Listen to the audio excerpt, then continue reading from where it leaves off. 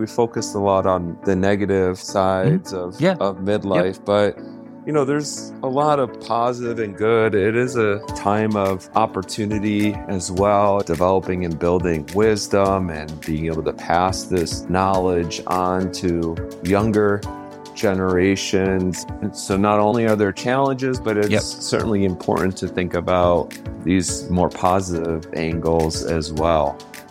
Welcome to Gen X Mindscape, the podcast dedicated to exploring the complexities of midlife and the pursuit of a purposeful life. I'm your host, Kyle, here to accompany you on this journey. I'm so excited that you've decided to join me for this episode that features a really interesting conversation with Dr. Frank J. Infurna. Frank is an associate professor of psychology at Arizona State University, and he's been conducting some really innovative and interesting research related to midlife. One area that he's been investigating is what's unique about midlife right here, right now. It's a unique time to be a midlifer. It's different than when our parents were midlifers and our grandparents and our ancestors. And I found it really insightful and helpful to talk with Frank about what's distinctive about being a midlifer right now, as we certainly have different challenges and opportunities than generations before us. Frank has also done some really interesting work on resilience in midlife. And he shares what the science is saying about how we can cultivate resilience as we engage in meaningful pursuits in this phase of our life.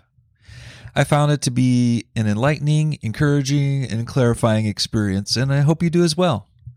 And so without further delay, here's my conversation with Dr. Frank J. Infurna. Welcome to the show. So glad you're here, Frank. Yeah, thanks, Kyle, for having me. Yeah, awesome. Well, could you just start out by giving our listeners some insight into your background and how you became interested in the topics we'll be discussing today? Yeah, absolutely. So my research beginning all the way in grad school was focused on development in older adulthood and looking at perceptions of control and how that links to healthy aging outcomes. And ever since then, I feel like I've started to be interested in earlier phases of the lifespan. Now I'm settling on midlife. And what really got my interest going was about 5 or 6 years ago, I started a empirical research project that was funded by the John Templeton Foundation. And we set out to study middle-aged adults. So for this sample, we recruited people ages 50 to 65, and we gave them a monthly questionnaire for 2 years. And they completed questions on life events that happen, their well-being, physical health, and character strengths. And what really got my interest going was within these monthly questionnaires, we had them give an open-ended response of, did anything else happen this month? And it was truly fascinating to see some of the responses and what people were dealing with during that past month. Some of the things people were writing in about was, during this past month, my parents were moving to town to be close to us because they're aging, and just helping coordinate their move and then set them up with new doctors and vets. And so really coordinating the aging process of their parents, but then also dealing with whether their children are moving in and out of state. And a lot of financial and health issues arose during those open-ended comments. Yeah, it really is a unique time.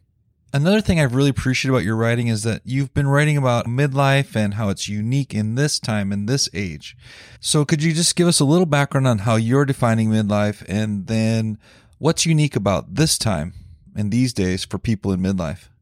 Yeah, so midlife, we broadly consider, when you're between the ages of 40 to 65, plus or minus 5 to 10 years. I mean, it really is unique to each individual, but that's generally the broad scope of the age range that we're thinking about. And what's particularly interesting nowadays, there's been quite a bit of research in the last 10 years, I would say, focusing on middle-aged adults and looking at cross-national comparisons of how it is that middle-aged adults are doing today compared to other parts of the world.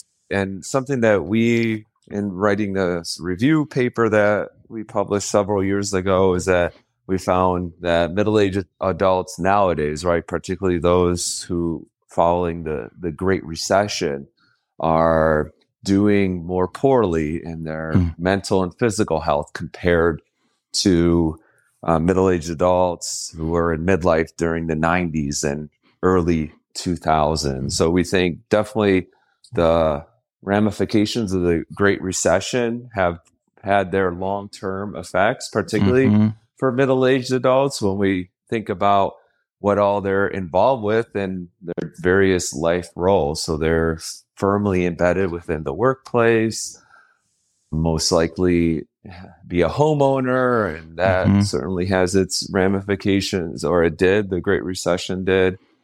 But also looking at it intergenerationally as well. So young adults nowadays are more likely to be living with their parents who are most likely in midlife because, they're having a tougher time securing long-term employment. And even if they are able to find a well-paying job, housing is expensive. And that certainly has risen because of the COVID-19 pandemic, and also currently now, mortgage rates are 7% or hovering around that, which makes it very challenging to purchase a home. We focused a lot on the negative sides of midlife, but there's a lot of positive and good. It is a time of opportunity as well, in terms of, say, within your career, if you're moving up the ladder in your career, leadership, developing and building wisdom and being able to pass this knowledge on to younger generations. And oftentimes, because people are living these longer lives, there is that opportunity to potentially kind of pivot within midlife to a new career, with the asterisks there of if you have the financial means to say take some time off and retrain or go back to school and get a master's or a certificate or other programs. So especially with people living longer, you have to, you may hit 50 or 55 and be like, what I've been doing for the last 20 years, it's been fun, it's been fine, but there's something more that I would like to discover. And so not only are there challenges, but it's certainly important to think about these more positive angles as well. Definitely. And I know that you've been writing about across global perspective. What are some similarities and differences that you found around the globe? Yeah, absolutely. So my current research project is we're looking at studying historical changes in mental and physical health in middle-aged adults in the U.S. and from nations in Europe, but also Asia and Mexico. So looking at whether these current trends of declining mental and physical health among middle-aged adults nowadays, is it specific to the U.S.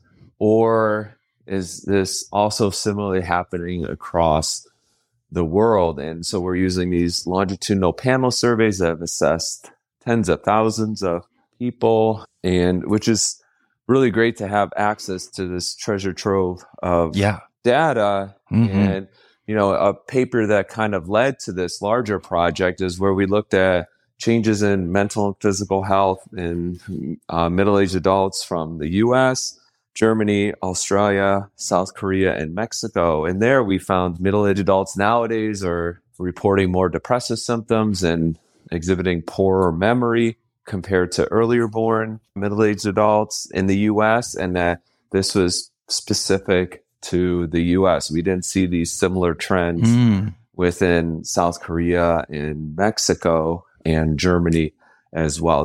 And then another aspect of the paper is to try to identify some of the potential reasons that this could be specific to the U.S. as compared to other nations. Yes, I think that's just so interesting. What are some of your hypotheses about why that might be?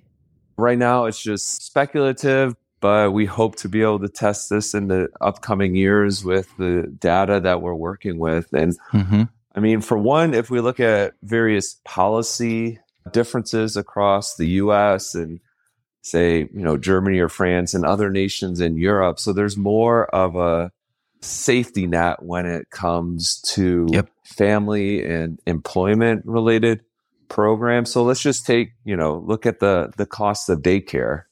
Within the US, you're probably thinking, depending on where you live, I mean, in the Phoenix area, it's somewhat reasonable. And I say that in quotes because it's probably around $1,000 a month or so, depending on where you go for one child in daycare. Whereas I have a colleague in Germany who he was ashamed to tell me that he's paying 300 euros a month for daycare for his daughter. And I just absolutely blew my mind. And in other parts of Germany, so I lived in Berlin for 2 years before coming to ASU, and there it's fully subsidized, so it's free. Obviously, there's a trouble of finding a spot. But if you think about just the pressure that relieves financially, that you're not, putting so much of your income towards daycare so that you can go to work. And if you also think about it, if you have less money to go, for paying daycare, then you can put that towards your retirement account or maybe towards home improvements that you need or family vacations. And also there's the healthcare side of things. There's differences in terms of healthcare coverage, at least within the US, and especially when you compare to some European nations, and how much are you paying out of pocket expenses or not, another financial pressure as well. Yeah, it's a really interesting comparison. We've been talking about stressors, but I really like how you've also been talking about resilience. We've looked at various aspects such as social support and whether or not people have people to go to in times of need or that they can count on, not necessarily that they actually engage with others in that regard, but just knowing that you have someone to go to in times of need has been shown to be a strong resource to rely on, and that promotes more positive outcomes in the face of adversity. So definitely social support is a big one.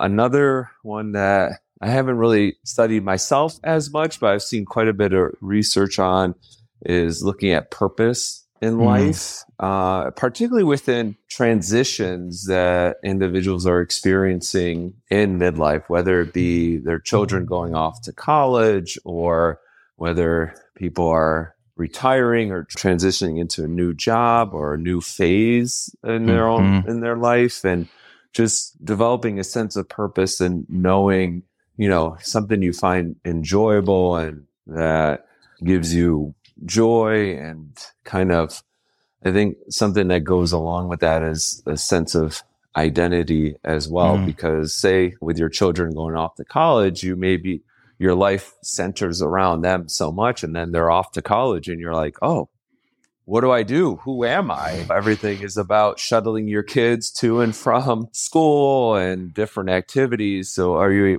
having that sense of purpose of engaging in something more beyond yourself, or what brings you great joy, is certainly particularly helpful in promoting resilience.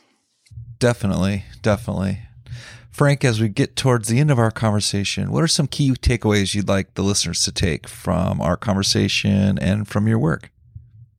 I would say this is partially research and partially my own kind of experiences as entering midlife.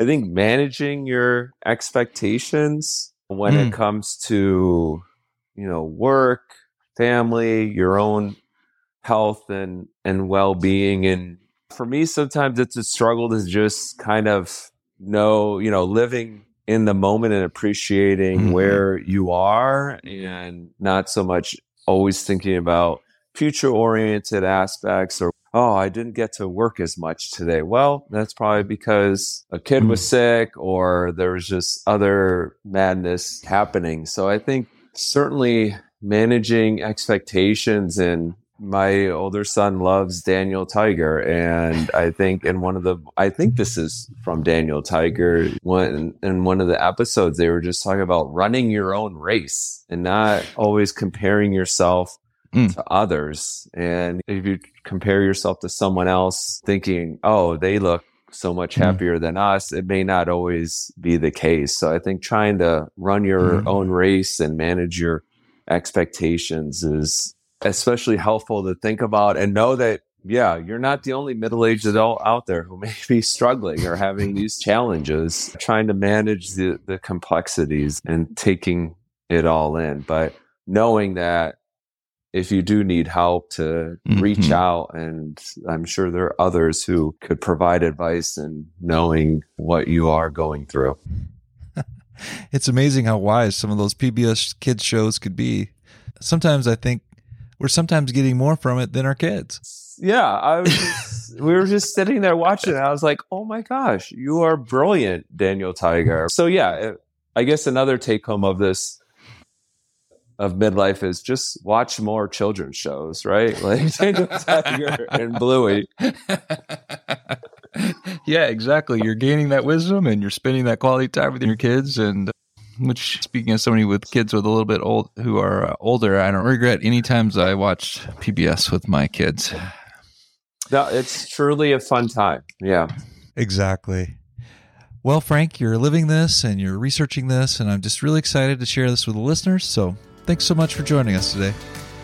Yeah, absolutely. It's been a pleasure, and thank you again for having me.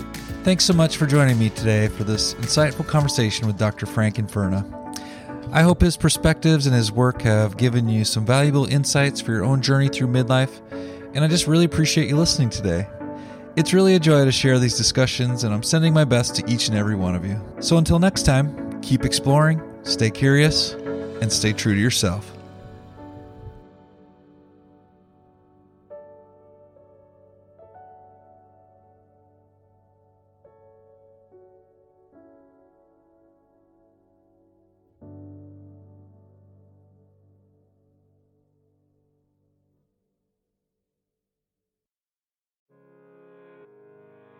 Hey there, listeners.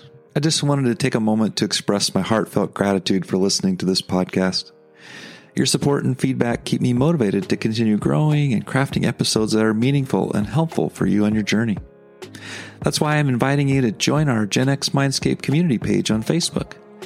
It's a great space to share your feedback on the show, suggest future episode topics, or simply connect with fellow listeners. Also, don't hesitate to leave me a voice message over at genxmindscape.com by clicking on Leave a Voice Message at the top of the page. Whether you choose to remain anonymous or provide your name and email, it's entirely up to you. Once again, thanks so much for listening. I'm definitely looking forward to hearing from you.